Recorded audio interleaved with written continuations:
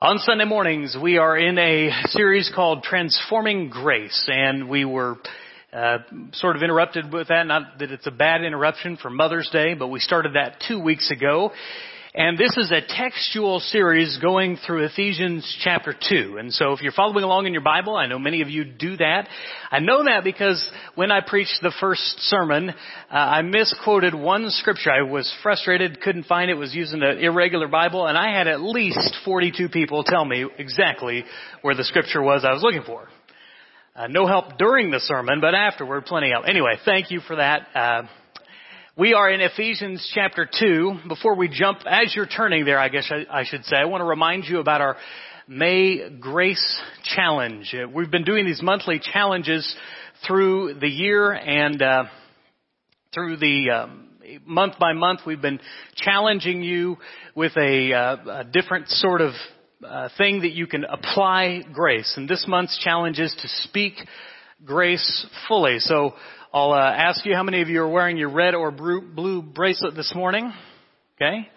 And there are some of you like, I don't like this challenge very much.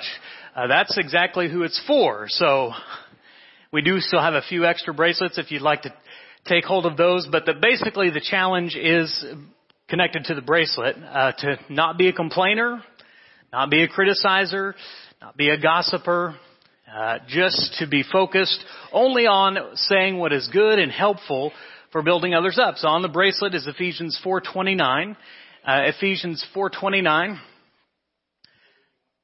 Nope. I give you control.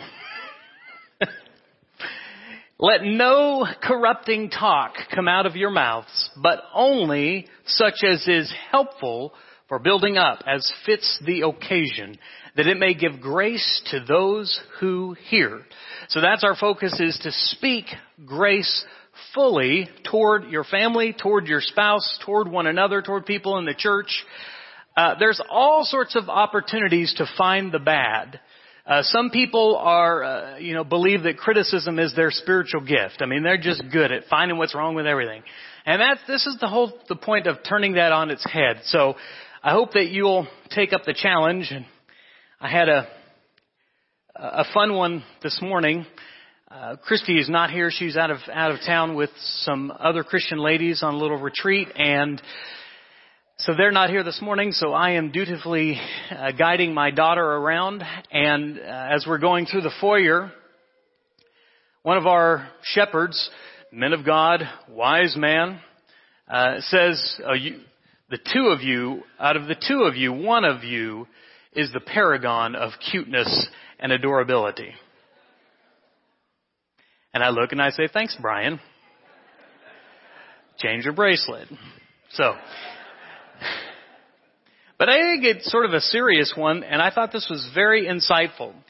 Someone who is a former Northsider, but watches online, listens to the podcast, and to those of you doing that, thank you.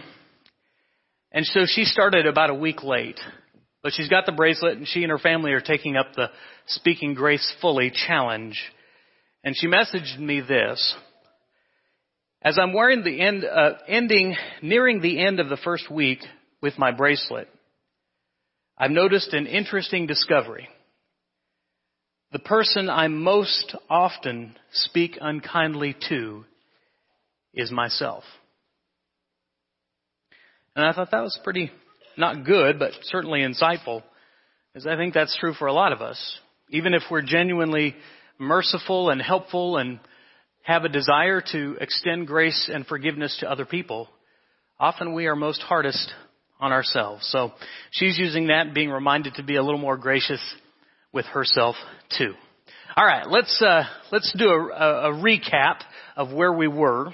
Where we've been the first week, Ephesians chapter 2. The first is that you were dead in sin. Ephesians chapter 2 starts by saying, you were dead in the trespasses and sins in which you once walked, following the course of this world. So the first point is you were dead in sin. You can bring that up now. Sin brings forth death. It did the first time physically in Genesis chapter 3.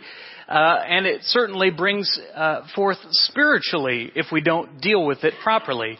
James 1:15, we said, sin, when it is fully grown, brings forth death.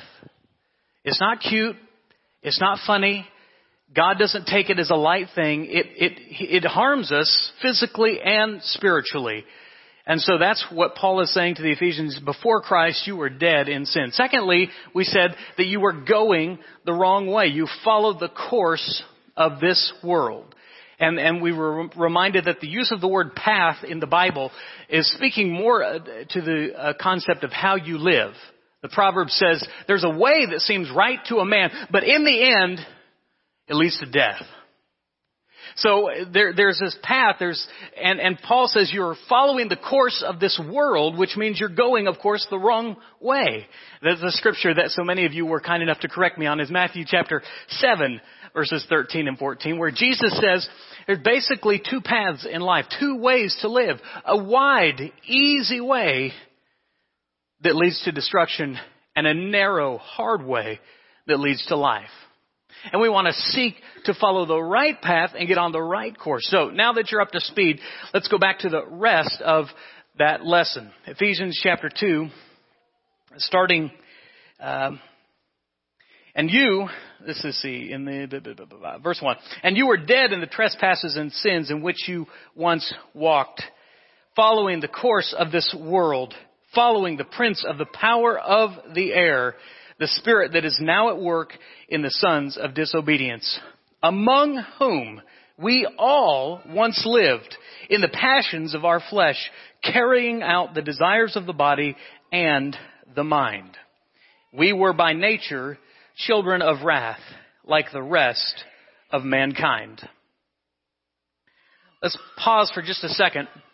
The third thing that Paul points out is that before Christ, we weren't just dead in sin. We weren't just going the wrong way. We were following the wrong spirit. He says you're following the prince of the power of the air, the spirit that is now at work in the sons of disobedient. What's interesting is that in the historical context of this, the ancient world believed very much in a spiritual world. In fact, one person that I was reading, one ancient historian was talking about how they believed that the ancient world, the atmosphere, the air all above them and around what we would call the sky and the atmosphere, was full of demons and spirits. And not just full, but packed so full that you couldn't even stick a spiritual pin in the sky without touching a demon. They believed that the demons and the spirits surrounded them. So they very much believed in the demons and the spirit world. But Paul's using that cultural point to make a much deeper one. They were following the prince of the ruler, the prince of the power of the air, the spirit that is now at work in the sons of disobedience. Jesus called Satan several times in the book of John the prince of this world. You see, you and I, we think of our sin in terms of mostly ourselves. Even if we think that far with it, when we think about sin, we think, oh, I feel bad. Oh, I don't want to go against God. I don't want to go to hell. Okay, and all of those things are true, but there's something else to this. That when you sin, you're following the spirit of the air, the prince of this world, Satan himself. When you sin, you are entering, whether you like it or not, you are entering into a spiritual battle, and you're entering on the wrong side of the battle. Ephesians chapter 6, you can turn there because it's just a few chapters over from where we are, but Paul will go on later to say, in the context, of course, talking about the whole armor of God and all the great lessons that lie within that. But in Ephesians chapter 6, verse 12, he says this: we do not wrestle against flesh and blood, but against the rulers, against the authorities, against the cosmic powers over this present darkness, against the spiritual forces of evil in the heavenly places. I know some people who are tireless workers in the kingdom of God, who sincerely want to do what's right. But They get into the political battles of this world. They fill up your Facebook feed with every news headline and their political commentary on it. And I know that they mean well, but they're getting into the battles of this world. Paul says our battle is not with flesh and blood. That's how the enemy works, by the way. He wants men against women. He wants rich against poor. He wants black against white. He wants us against one another. Paul says, listen, if you're in that battle, you're in the wrong battle. Because our battle ain't against flesh and blood. My battle is not with someone else who's made in the image of God just like I am. We're all made in His image. The battle, the real battle, is in the heavenly realms. And when we sin, when we follow the prince of the power of the air, the prince of this world, we're entering into the wrong side of that spiritual battle. So you need to take care of your sin. You need to be careful because your sin's not a light thing. There's a pattern or a habit within the religious world, a trend maybe. And the trend is this. It sort of starts with, I feel like, which I know is a cultural thing. I mean, just pay attention this week and count how many times you hear someone say, I feel like. You might hear, won't go into that. But in the Christian world, we partner that up, we spiritualize it by saying, I feel like God was telling me, or I feel like the Spirit was doing this or that. What's interesting to me is when they feel like what God is doing, or they feel like where the Spirit is leading, is that coincidentally God and or the Holy Spirit always seems to want them to do exactly what they already wanted to do. That's not the Spirit. Now that may be a Spirit, but that is not the Spirit. Because Paul's very clear that the Spirit and the flesh are often in conflict with each other. When when God is always telling you to do what you already feel like doing, you might want to pay attention there. There should be some warning signals going off in your mind. God already told you what to do. Now, don't misunderstand. I'm not discounting the Spirit at all. I do believe when you are baptized into Christ, Acts 2:38, Peter said you receive not only the forgiveness of your sins, but also the gift of the Holy Spirit. But you need to know that Spirit will not do anything counter to this word. And often the Spirit will tell you to do things that you don't feel like doing. He will tell you things that seem counterintuitive. Turn to Galatians chapter 5. I know it's not Ephesians, but we need this to help understand. The church at Galatia was struggling with this battle of the law versus the Spirit.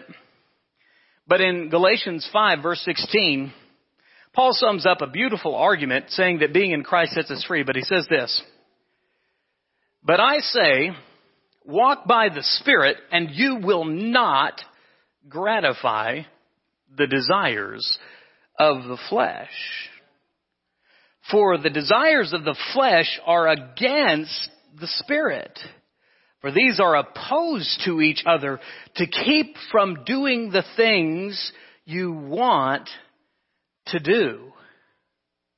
This is the hard part about being a Christian, is that you are in the process of transformation, and transformation is not easy. Transformation is a hard thing. And when you follow the easy way, or when you follow your feelings, or when you follow the spirit of the power of the prince of this world, you're not going to be transformed.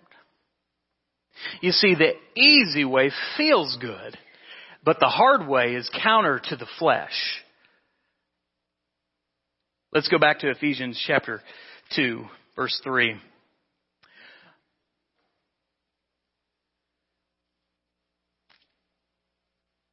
Among whom we all once lived in the passions of our flesh, carrying out the desires of the body and the mind.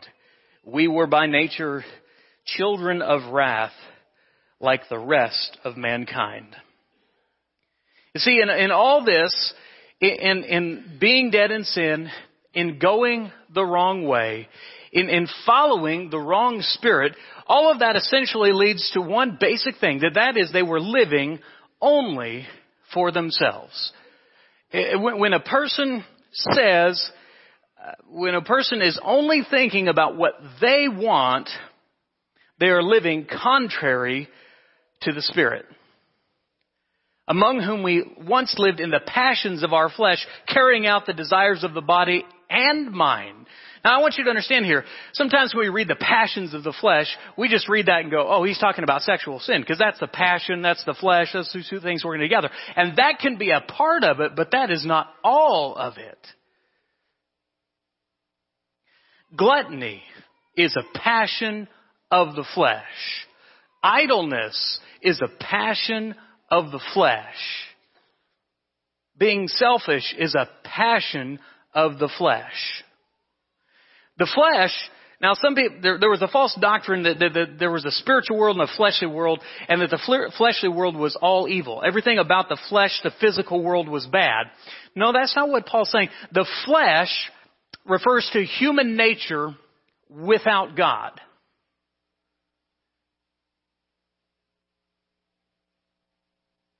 You saw it on Friday. When an evil kid let evil take a hold of him and spread more evil and heartbreak into the lives of those families at Santa Fe High School. That's evil. That's the flesh without God. Now, that's an extreme view of it. But see, the problem is the world's going to look at that and we're going to go through the same cycle again and again and again. They're going to try to come up with a worldly answer to a spiritual problem. As long as you have the flesh uncontained by the Spirit of God, you're always going to have evil, and that could be the light end of it. It could get real bad. Another way to explain the flesh is this: I want what I want when I want it, regardless of what God thinks. Regardless of what God says, I want it. Sin is often rooted in what you want, because the truth is, what I want and what God want are rarely in congruence. Sin is rooted in itself, in the selfishness. Turn to back to Galatians. I know we're in a textual study on Ephesians, but Paul does some good explaining with some verses in Galatians. Galatians 5:19 and following. The works of the flesh are evident: sexual immorality, impurity, sensuality, idolatry, sorcery, enmity, strife, jealousy, fits of anger, rivalries, dissensions, divisions, envy, drunkenness, orgies, and the like. And these things I warn you, as I warned you before, that those who do such things will not inherit the kingdom of God. And that's not an exhaustive list, but it's describing for us what happens when human nature is not contained by God, is not subservient to Christ. If you want to, turn to 1 John 2:16 and following, because he kind of breaks it down into three basic kinds of temptations. He says, do not love the world or the things in the world. If anyone loves the world, the love of the Father is not in him. For all that is in the world, this is interesting, the desires of the flesh, the desires of the eyes, and the pride of life is not from the Father, but from the world. All temptation. The temptation that you faced this last week, the temptation that you'll face this week, are rooted in one of those three things: the lust of the flesh, the lust of the eyes, and the pride of life. And when you yield to the lust of the flesh and the lust of the eyes and the pride of life, you're yielding to what Paul calls a worldly mindset. Now, this is important because it can go one of two ways. It can go first into the way of Adam and Eve, Genesis chapter 3. If you're following along, Genesis chapter 3, 1 through 7. This is interesting as we look at how first Eve and then Adam, who was with her, responded to these temptations. The serpent was more crafty than any of the beasts of the field that the Lord had made. He said to the woman, "Did God actually say, 'You shall not eat of any tree in the garden'?" And the woman said to the serpent, "We may eat of the fruit of the trees in the garden, but God said, 'You shall not eat of the fruit of the tree that is in the midst of the garden, neither shall you touch it, lest you die.' But the serpent said to the woman, 'You shall not surely die, for God knows that when you eat of it, your eyes will be opened, and you will be like God, knowing good and evil.' So when the woman saw that the tree was good for food, lust of the flesh, and that it was a delight to the eyes, lust of the eyes, and that the tree was to be desired to make one wise, the pride of life, she took of its fruit and ate, and also gave some to her husband who was with her, and he ate. Then the eyes of both were opened." Oh, he was telling a half-truth there. "And they knew that they were naked. They sewed fig leaves together and made themselves loincloths." Now, quickly, turn to Matthew chapter 4. Because that's a negative example, but the most powerful example a preacher can preach is the positive example. So we go, of course, to Christ himself. Then, chapter 4, verse 1 of verse 3. "The tempter came to him," Jesus, "If you are the Son of God, command these stones to become bread." But he answered, "It is written, 'Man shall not live by bread alone, but by every word that comes from the mouth of God.' And then the devil took him to the holy city, set him on the pinnacle of the temple, and said to him, 'If you are the Son of God, throw yourself down. For it is written, He will command His angels concerning you. And on their hands they will bear you up, lest you strike your foot against a stone.' And Jesus said to him, 'Again it is written, You shall not put the Lord your God to the test.' And again the devil took him to a very high mountain and showed him all the kingdoms of the world and their glory. And he said to him, 'All these I will give you, if you will fall down and worship me.' And Jesus said to him, 'Begone, Satan, for it is written, You shall worship the Lord your God, and Him only shall you serve.'" You see the difference there? Jesus, when He was incarnate, became subject to having the choice to choose whether to do God's will or not. And I have no doubt that some of those temptations would have made Him very happy. It would have made Him feel great. Imagine a man fasting in the wilderness, nearing 40 days, I suppose, had not had bread in a long time. He had the power to do it. Could have changed the rocks immediately into stone. I mean, that would have been counter-effective. Changed the stones immediately into bread. And His flesh would have been fulfilled. Imagine looking at the kingdoms of the world and knowing that in a moment they would all be His, if but He would bend His knee to that ancient serpent. And I have no doubt the prince of this world could have given Him that. But Jesus resisted the temptation and He submitted Himself to God. You see the difference there? You see the difference between yielding to the flesh and yielding to the Spirit. Not a spirit, but the Spirit. All of us, because we were dead in sin, because we were heading the wrong way, because we were trusting the wrong spirit, living only for ourselves, were due for one thing, and that is this, that we would get only what we deserve.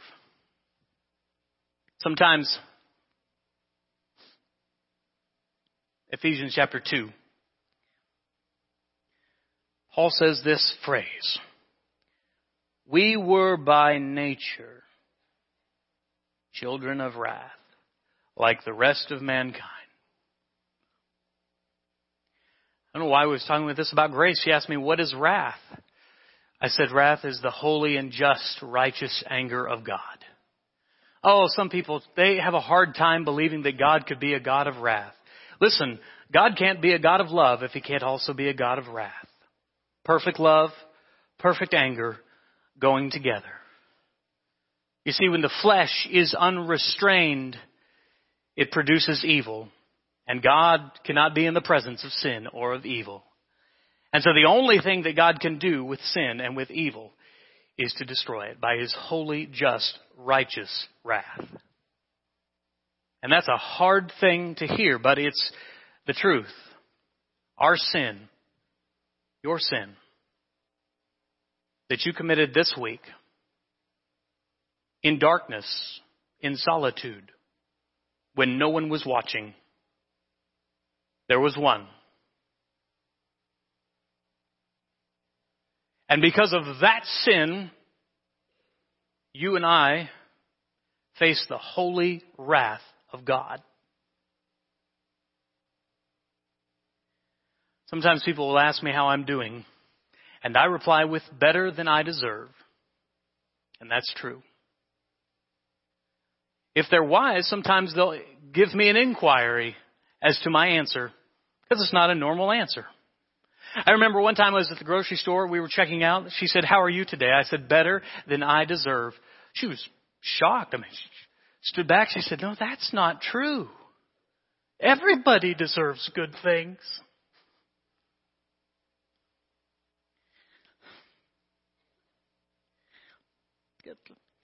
There's a world headed for hell because they don't understand that their sin has broken the heart of God. And all of us are facing what we deserve. And the world encourages you to get what you deserve. Your ancient enemy wants you to have what you deserve. And what we deserve is the wrath of God. And not because he wants to give it to us, please understand. He has never wanted to give us that. And that's why he sent his son. We call him Savior. We call him the Messiah. The one who saved us. You see, you and I have a sin problem. And we must face God's wrath because of it. So let me ask you this final question. Because in the church world especially, the wrath of God is not a easy to preach subject. It sort of weighs the room down. So let me ask you this question. If you don't believe in God's wrath, why on earth do you need a Savior? Did he come just to make you feel good about you? No. He came to take God's wrath for your sin. You say that doesn't sound fair. You're right. It's not. It's grace. Because you are getting more than you deserve. I know you're done because the outline's done, but if you're a star student, follow along in John chapter 3, chapter 36.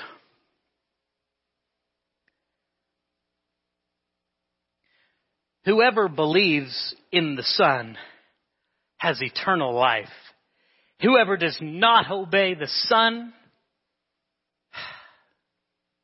shall not see life, but the wrath of God remains on him. There's only one way to escape the wrath of God because of your sin. There's only one way, and that is Jesus the Christ, the Son of the living God. And you've got to believe him. No, not just intellectually, I believe in Jesus. I mean, trust in him, obey him, yield to him. If you've been thinking through the past two sermons on this topic, and you think, well, I'm a Christian, but I'm going the wrong way. I'm a Christian, but I just do what feels good to me. I'm a Christian, but I'm just doing what I want. Then perhaps you are not believing Jesus and trusting him as Lord. Everybody wants Jesus as Savior, but very few want him as Lord, including Christians. Gracefully, Jesus has saved me from God's wrath, and he can save you. That's why they call him Savior. This morning, you and I have a choice. You can try to save yourself, or you can let the Savior handle the saving.